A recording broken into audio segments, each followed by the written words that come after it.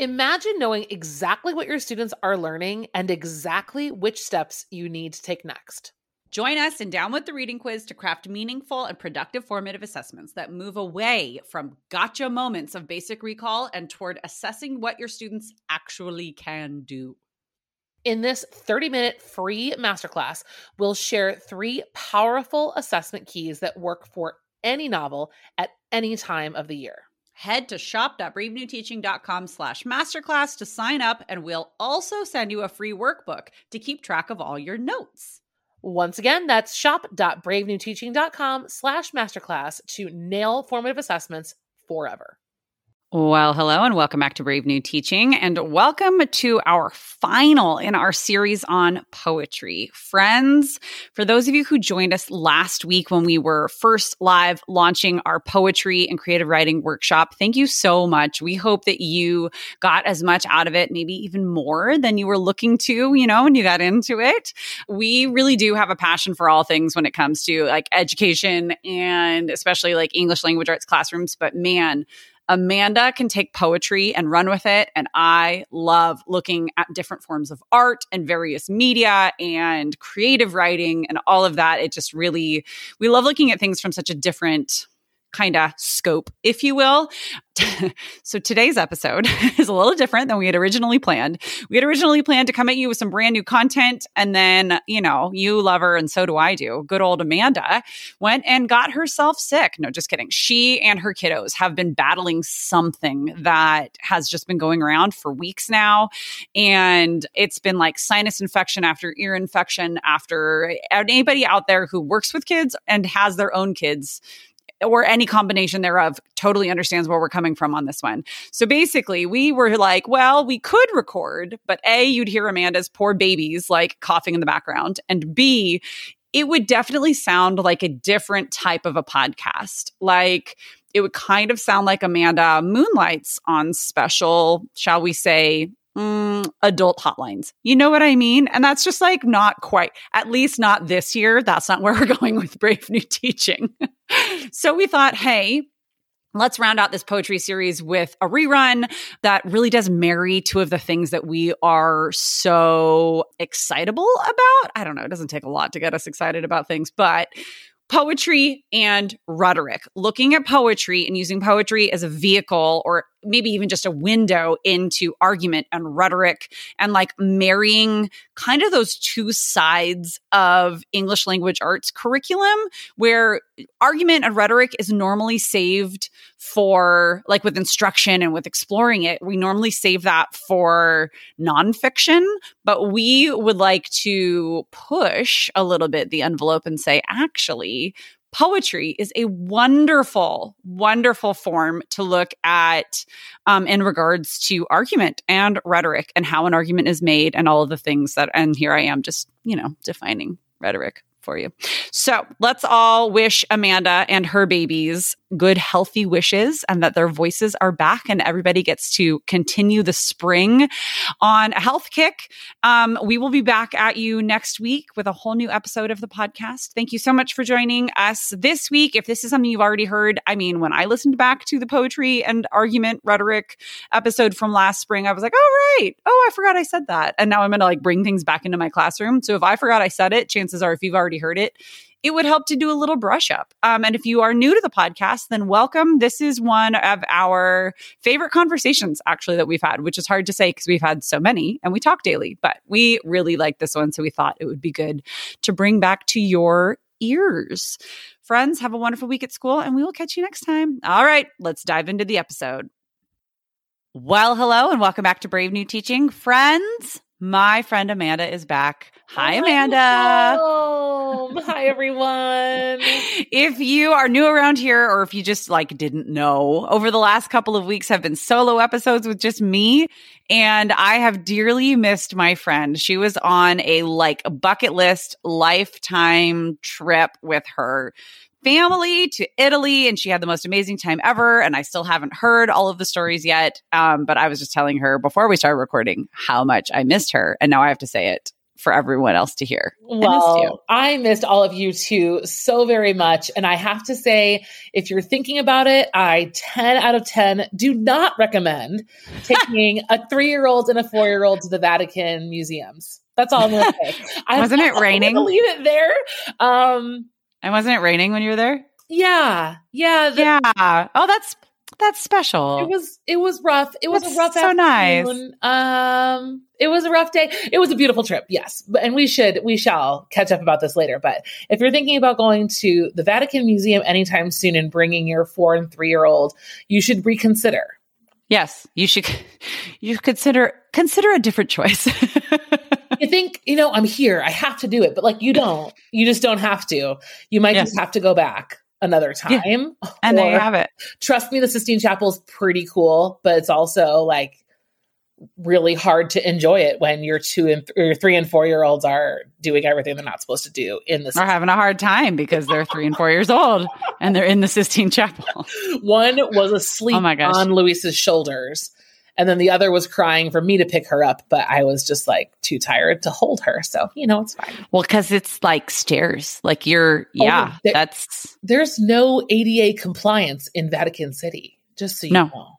Well, I mean, think of, right? Like, it's like, I get it. But then you're also like, oh no, I had to like do all of that on foot. Oh my word. All of it.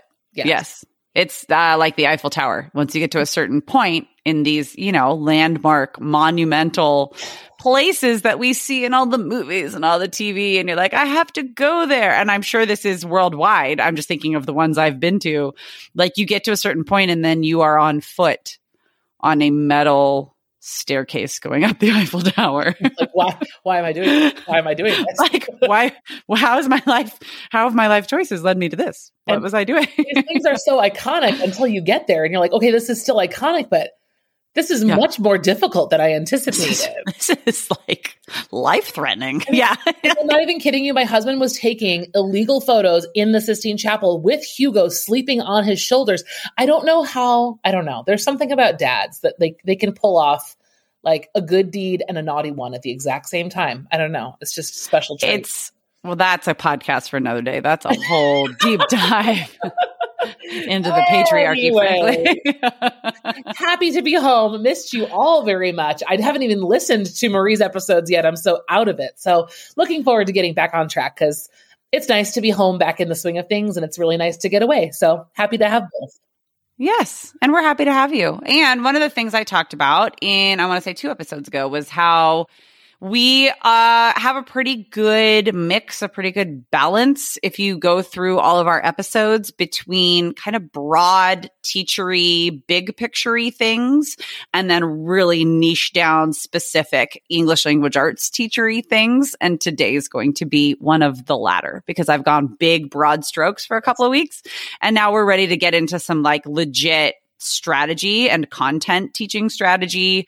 And we love us some good rhetoric. So we're going to get into some rhetoric with a different twist. I'm so pumped. This episode has been on my radar for a long time, and we're getting close to episode 100, but we're not quite there yet. This is going to be really good. But it is April. It is Poetry Month. And so we are going to bring you some strategies and some different ways to think about poetry, think about argument and rhetoric, and we are ready to get started. So cue the music.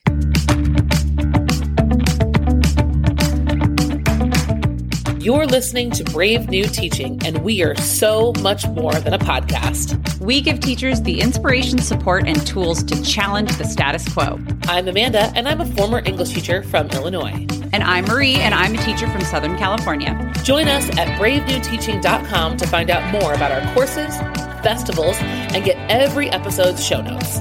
We're so glad you're here. Enjoy the show.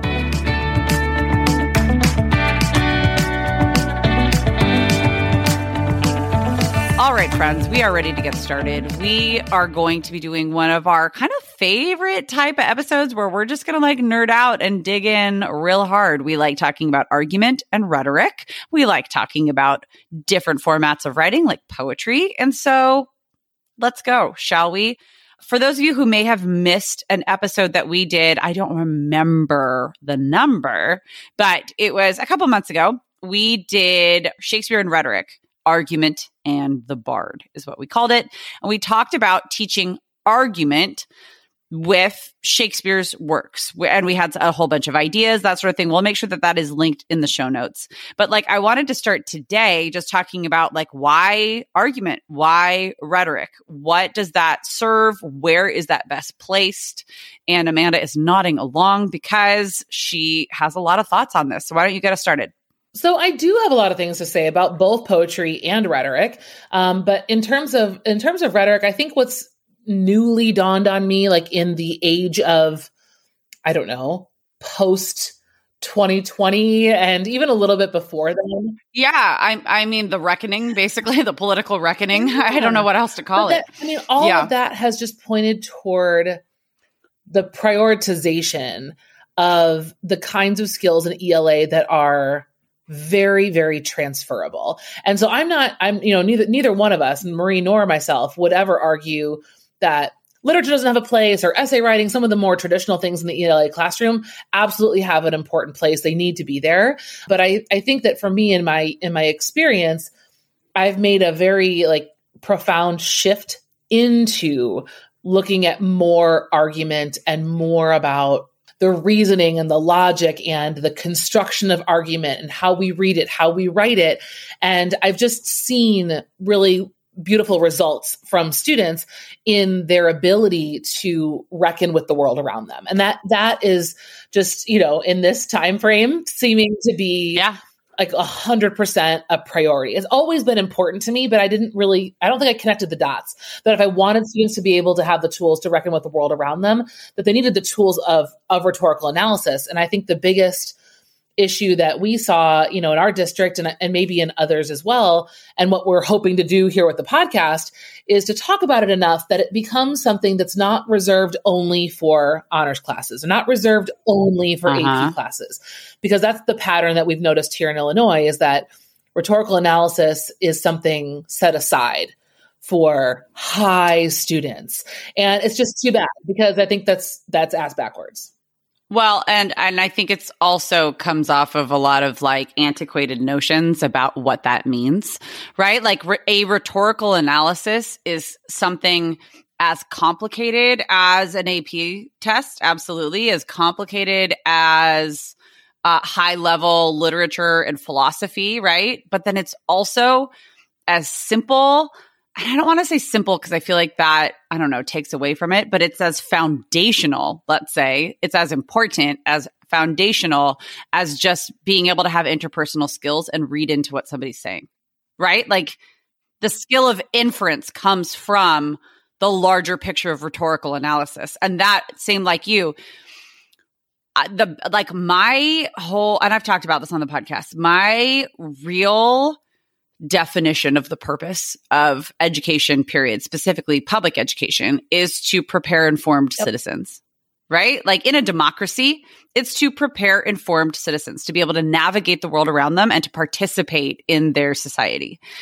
So if our kids then are not all being prepared in a way that they're able to recognize argument and understand that argument isn't always arguing, but to be able to understand all the nuances of just communication and be able to see them for what they are, I have to be doing that to be doing my job right. And I also didn't put all those dots together until pretty recently, to see oh yeah, no, that's where all the eggs, that's the basket. That's where they go. 100%. And that's where, we've struggled, I think, as a system. And Common Core, well, it has some benefits. I think one of the biggest drawbacks is that, at least in the way it's been interpreted in places that I've been, is that all skills are equally important. And I think that's a misinterpretation. I don't, for example, let's throw out an example. Let's see if we can stir the pot a little bit. I like stirring some shit up. Let's go.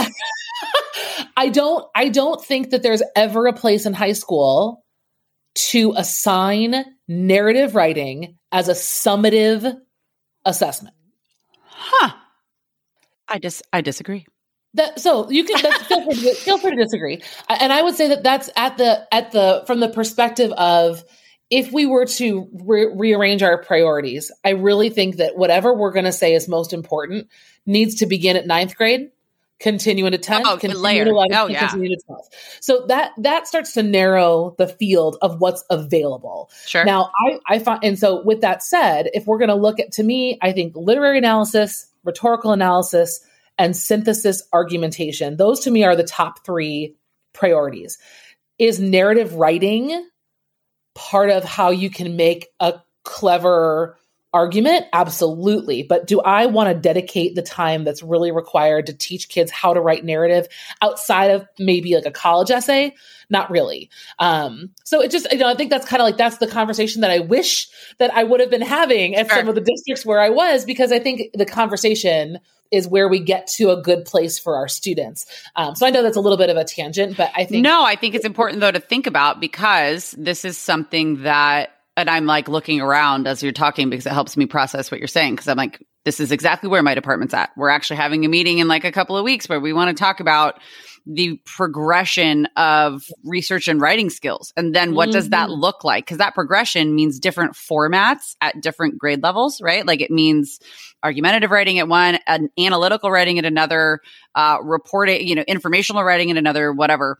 I would even venture to say that narrative is part of it, in that if you're able to write a narrative that like basically like reverse engineers a rhetorical, like that expresses something, you know what I mean? Like that's the ultimate transfer of understanding and transfer of knowledge. Like I see that as like a senior level, but this is the kind of conversation that we are hoping that you all, our Brave New Teaching, like friends and colleagues, are able to start having. And these conversations are hard.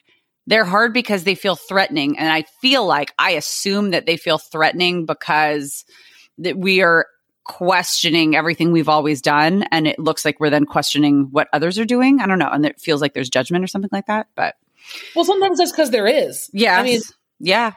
Guilty as charged. I mean, I can't even tell you what my face looked like when I sat in my first ever freshman meeting at one of my schools.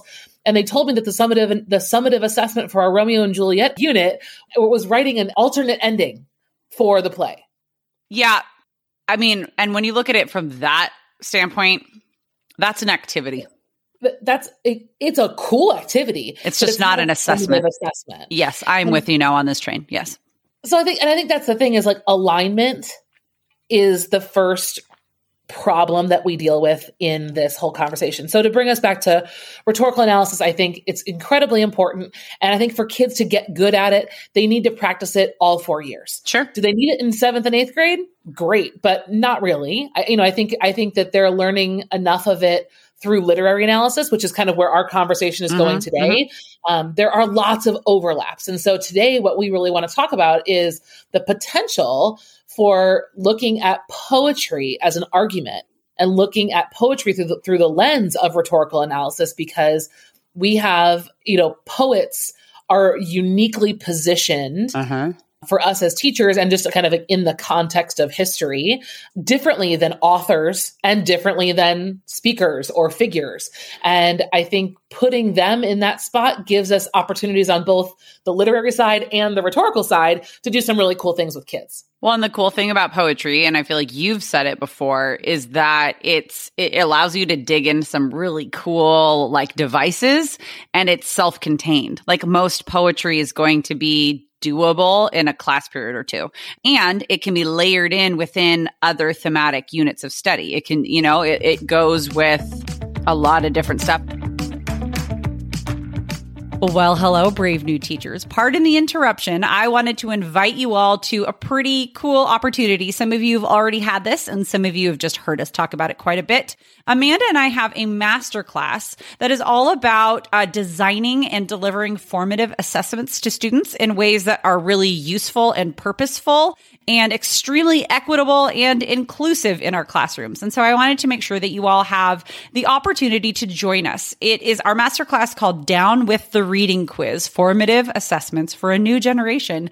And it is something that we put together, almost a year and a half ago, where we go through 3 different types of formative assessments that we use in our own classrooms that provide quite a bit of equitable and inclusive feedback for us and for our students about what students are actually really learning. We show you how to design and create and then implement and grade formative assessments that deal with students actually synthesizing information instead of regurgitating what they think you think they should know, but actually showing what they can synthesize. It also has different strategies for assessing analytical skills, and then another strategy or 2 for assessing student writing skills in a formative way, and all the while also assessing student understanding comprehension, whether that's reading or just understanding of a lesson. We give 3 different strategies for formative assessments. We absolutely love it. We have had hundreds of teachers come through this masterclass and say it is changing the way that they approach assessment, formative assessment anyways, in their classrooms. And so we wanted to make sure that you knew about it. If you would like to register for free and actually watch it immediately, you can head to bravenewteaching.com/masterclass or the show notes for this episode. Cannot wait to see you all there. Again, that is bravenewteaching.com/masterclass. Join us for Down with the Reading quiz and see the results in your classroom really change it all for the better. It is a true game changer. All right, back to the show. So today what we're going to do is try to help you all see this from a different angle and start thinking, oh, I can incorporate this here and this totally makes sense, right? Like start that process of where to layer in pieces or to go all out, full blown, we're doing full argument, like analysis of different poems. I'm rambling, so You're not. So, okay, so let's start with the 2 things that I think rhetoric and poetry should have in common in the classroom. And for me, that's a framework for doing the analysis. Mm-hmm. So when I do rhetorical analysis, I like to use SpaceCat, but some people use Soapstone or they use something else. It's an acronym, it's a handout, it's a graphic organizer. Teachers should and most do have some kind of system that they go to for doing rhetorical analysis. Uh-huh. Same thing I have for poetry. With poetry, the way that I analyze poetry is through the Big 6.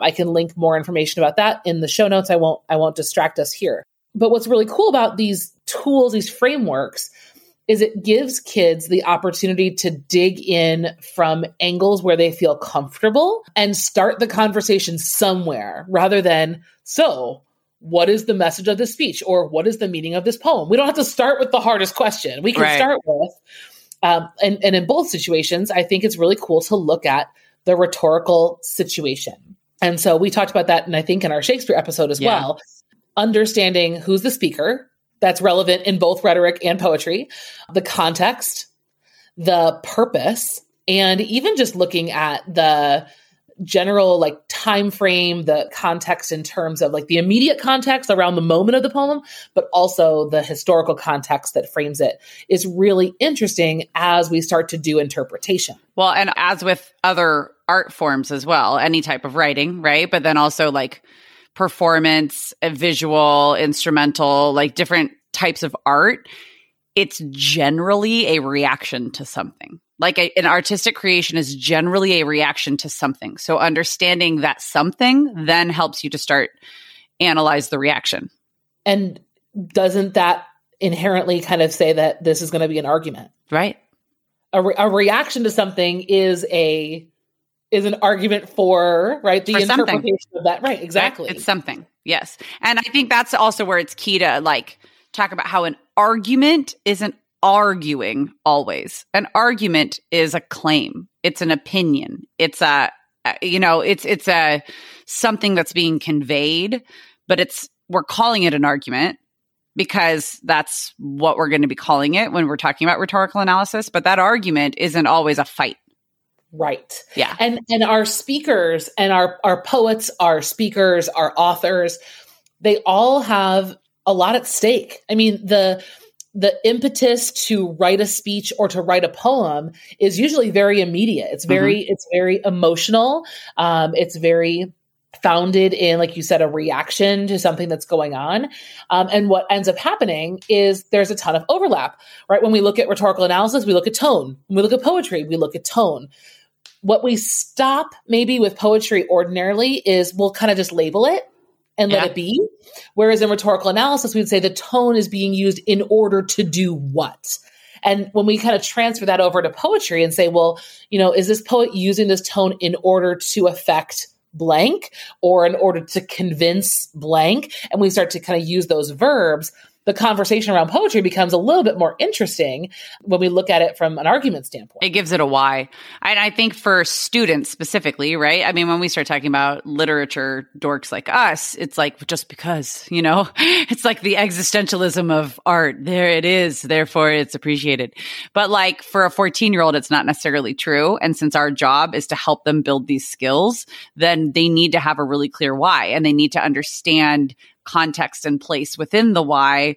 And so being able to like put those building blocks together really helps students with engagement, especially if this is something that's a reach. And I know poetry is a reach for a lot of kids. It is. And like you said, Marie, I think that poetry is also contained to a pretty quick lesson. So if we could really take advantage of that, we're going to make progress in two birds, one stone. So maybe we should start with an example. I love that. Yes. Okay. This is a good idea. Audience. Are we familiar with the Langston Hughes poem, Harlem? Yes? Everybody raise your hand. It is the poem that is in the preface of Lorraine Hansberry's play, A Raisin in the Sun. By the way, I thought the poem was called A Raisin in the Sun. It is not. It is called Harlem. I will admit that out loud to all of the world listening. I had no idea. I was like, why is this called Harlem? But that's a whole other thing. I think a lot of people also think that this poem is called A Dream Deferred, which is not. Yes. Yeah. Yes. Because I've seen it called that and I've been like, I don't remember that poem. And here we are. So yes. If we're going to look at Harlem, so let's go through there's two ways to do this. So normally when I do poetry, I analyze through the lens of the big six. So the big six is speaker, paraphrase, theme, title, turns, and tools. So those are like just very like literary focused types of places to start your discussion about a poem. And they're great. We've had an episode where Amanda talks through the big six. It was early on in the podcast. So we will put that down in the show notes in case you're going, oh my gosh, you're going too fast. We have more on this for you, but just kind of like hear us out and then maybe backtrack. Yes. And I'm sharing about it all month long on Instagram and my Facebook group. So, I mean, there's tons of it out there. But if we were to instead shift over to a rhetorical approach, we might use Space Cat. And so Space Cat, the space part of Space Cat is the rhetorical situation. So we're going to look at, in the order of space, speaker, purpose, audience, context. Yeah. And then exigence. It's hard to do out loud. I know. So those are the places where I would start with a rhetorical analysis in understanding just the conditions of the poem, not even the inside of the text itself. So, I mean, knowing who Langston Hughes is a huge part of this piece. Knowing about the Harlem Renaissance and all of the things that are surrounding this time frame, decade, and the work going in there, that's all incredibly important when we're going to start to interpret the piece.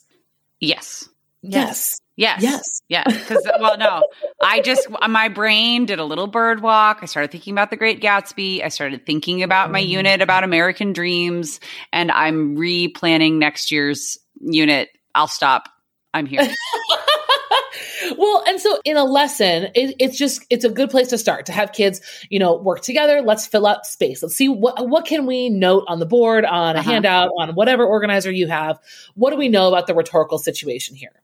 Because if we're going to do a rhetorical analysis, then this poem needs to be interpreted within the context of it. We're not looking at it as a piece of art on the wall with some anonymous person behind it, which you can do with this poem if you really want to. But this isn't a reader response. This is a different lens. Yes. Yeah. It's knowing the moment. And if you're using it in conjunction with a unit like Raisin in the Sun or something else, like that's incredibly relevant and part of this whole experience.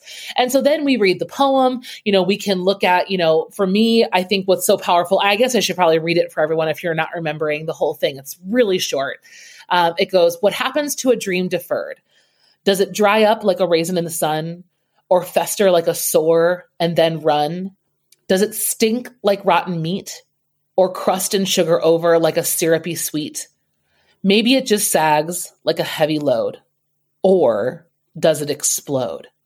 So we can do all of the poetic analysis we want of that piece. But when we get to the point, and Marie, I know you've taught this with your kids, we always get to this question where I ask them at the end about their interpretation of the word explode at the end. And, they're like, well, it could be exploding like fireworks. It could be a good thing. It could be a bad they get very thing. 4th of July-y. Yeah. Yes. And so there's all these, right. And that's great. Like I totally want all of those interpretations, like bring them in. I'm not saying no to anybody, but now what I can do with a rhetorical analysis lens is turn it a little bit and say, okay, well, let's consider the fact of when this was written, who this was written by, who the audience was. Yes. That is going to eliminate some of these interpretations because you have to consider, right? Like what the context and the speaker, all these things we know about the situation. We have to keep that as part of the analysis. It can't be absent from that. And so then it helps students start to see, okay, there's not a right and a wrong, but there's a wrong. And then there's a better. Well, there's a less informed and there's a more considerate, right? Yeah. Like what I have found using rhetorical analysis and specifically looking at like the rhetorical triangle and rhetorical situation or breaking apart or whatever, going through this process with students with things that are more challenging, like poetry, even a very simple, teeny tiny little poem like Harlem, because it's tiny by length, but it is mighty by meaning. It makes it approachable and accessible for our students who are daunted by this. Yeah. And I mean, we talked about this in the Shakespeare and Rhetoric episode as well. Like it creates a space where students, because you can have kids coming right in who have either seen it before or are just really good at this. And they're going to scare the pants off of the kids who came in already kind of anxious about it. And it levels the playing field and it makes everybody start considering a lot of different things all at the same time in order to create their interpretation and their analysis.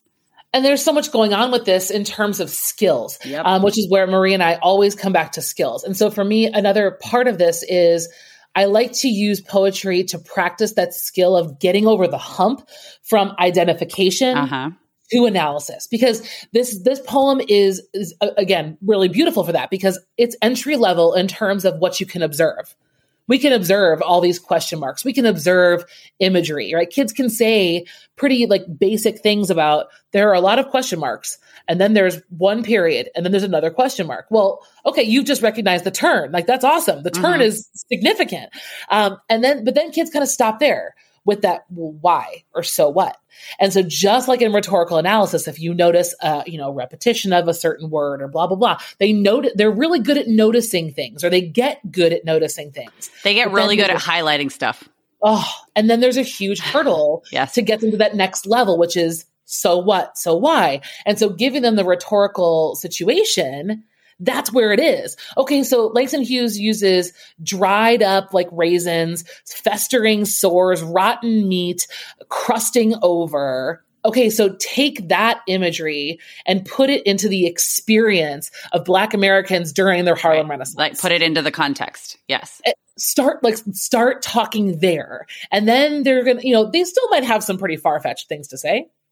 Because they're kids, and that's what they're supposed to do is try stuff on and figure it out. Yes. That's what we're here for. But it helps them see that the so what doesn't have to be some kind of mystical. Right. It's not guess what the teacher's thinking. You can inform yourself. And I think that's what I like. And this is what I was trying to say before. Like it demystifies this whole thing of analyzing art, whether it's writing or visual or whatever. Like art can be appreciated for art's sake, but it can also be appreciated for the humanity in it, right? And so demystifying that brings that human level back so that any kid can do that.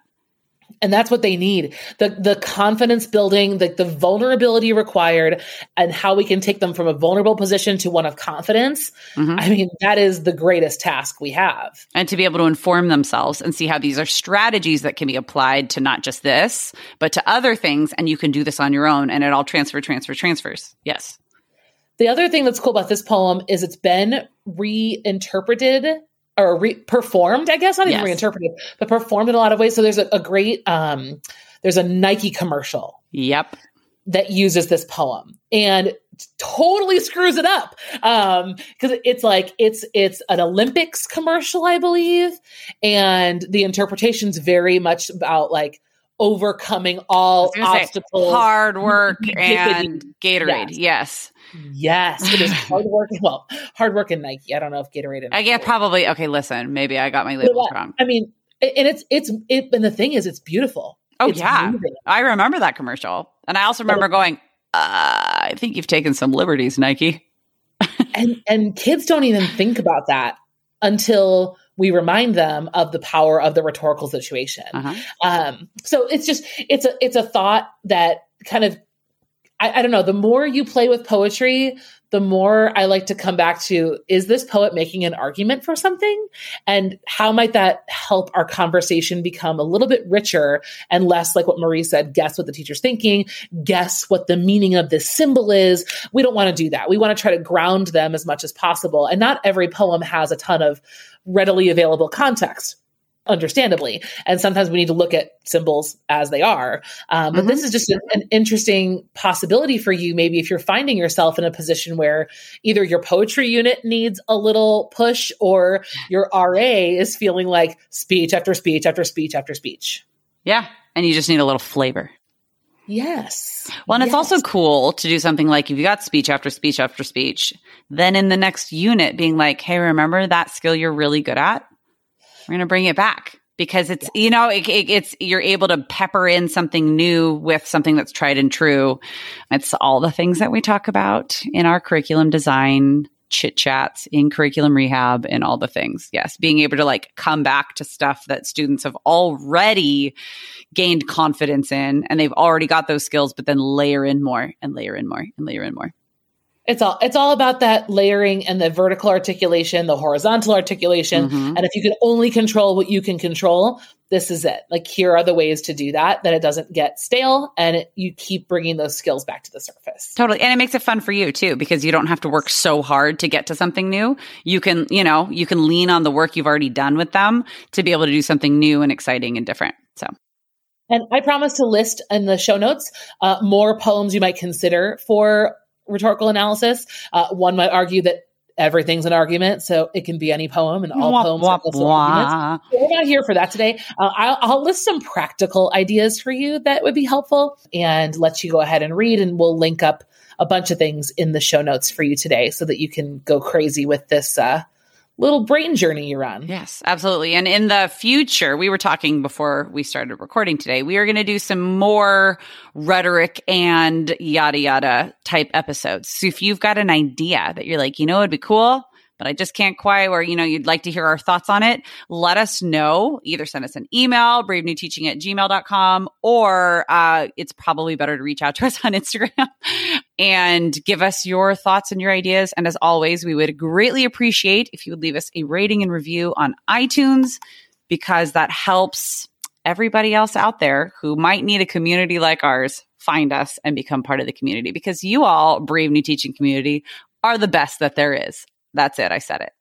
Thanks for bearing with me as I got used to recording again. I know it was a little bumbly in the beginning there. Oh, thanks, please. You did fantastic.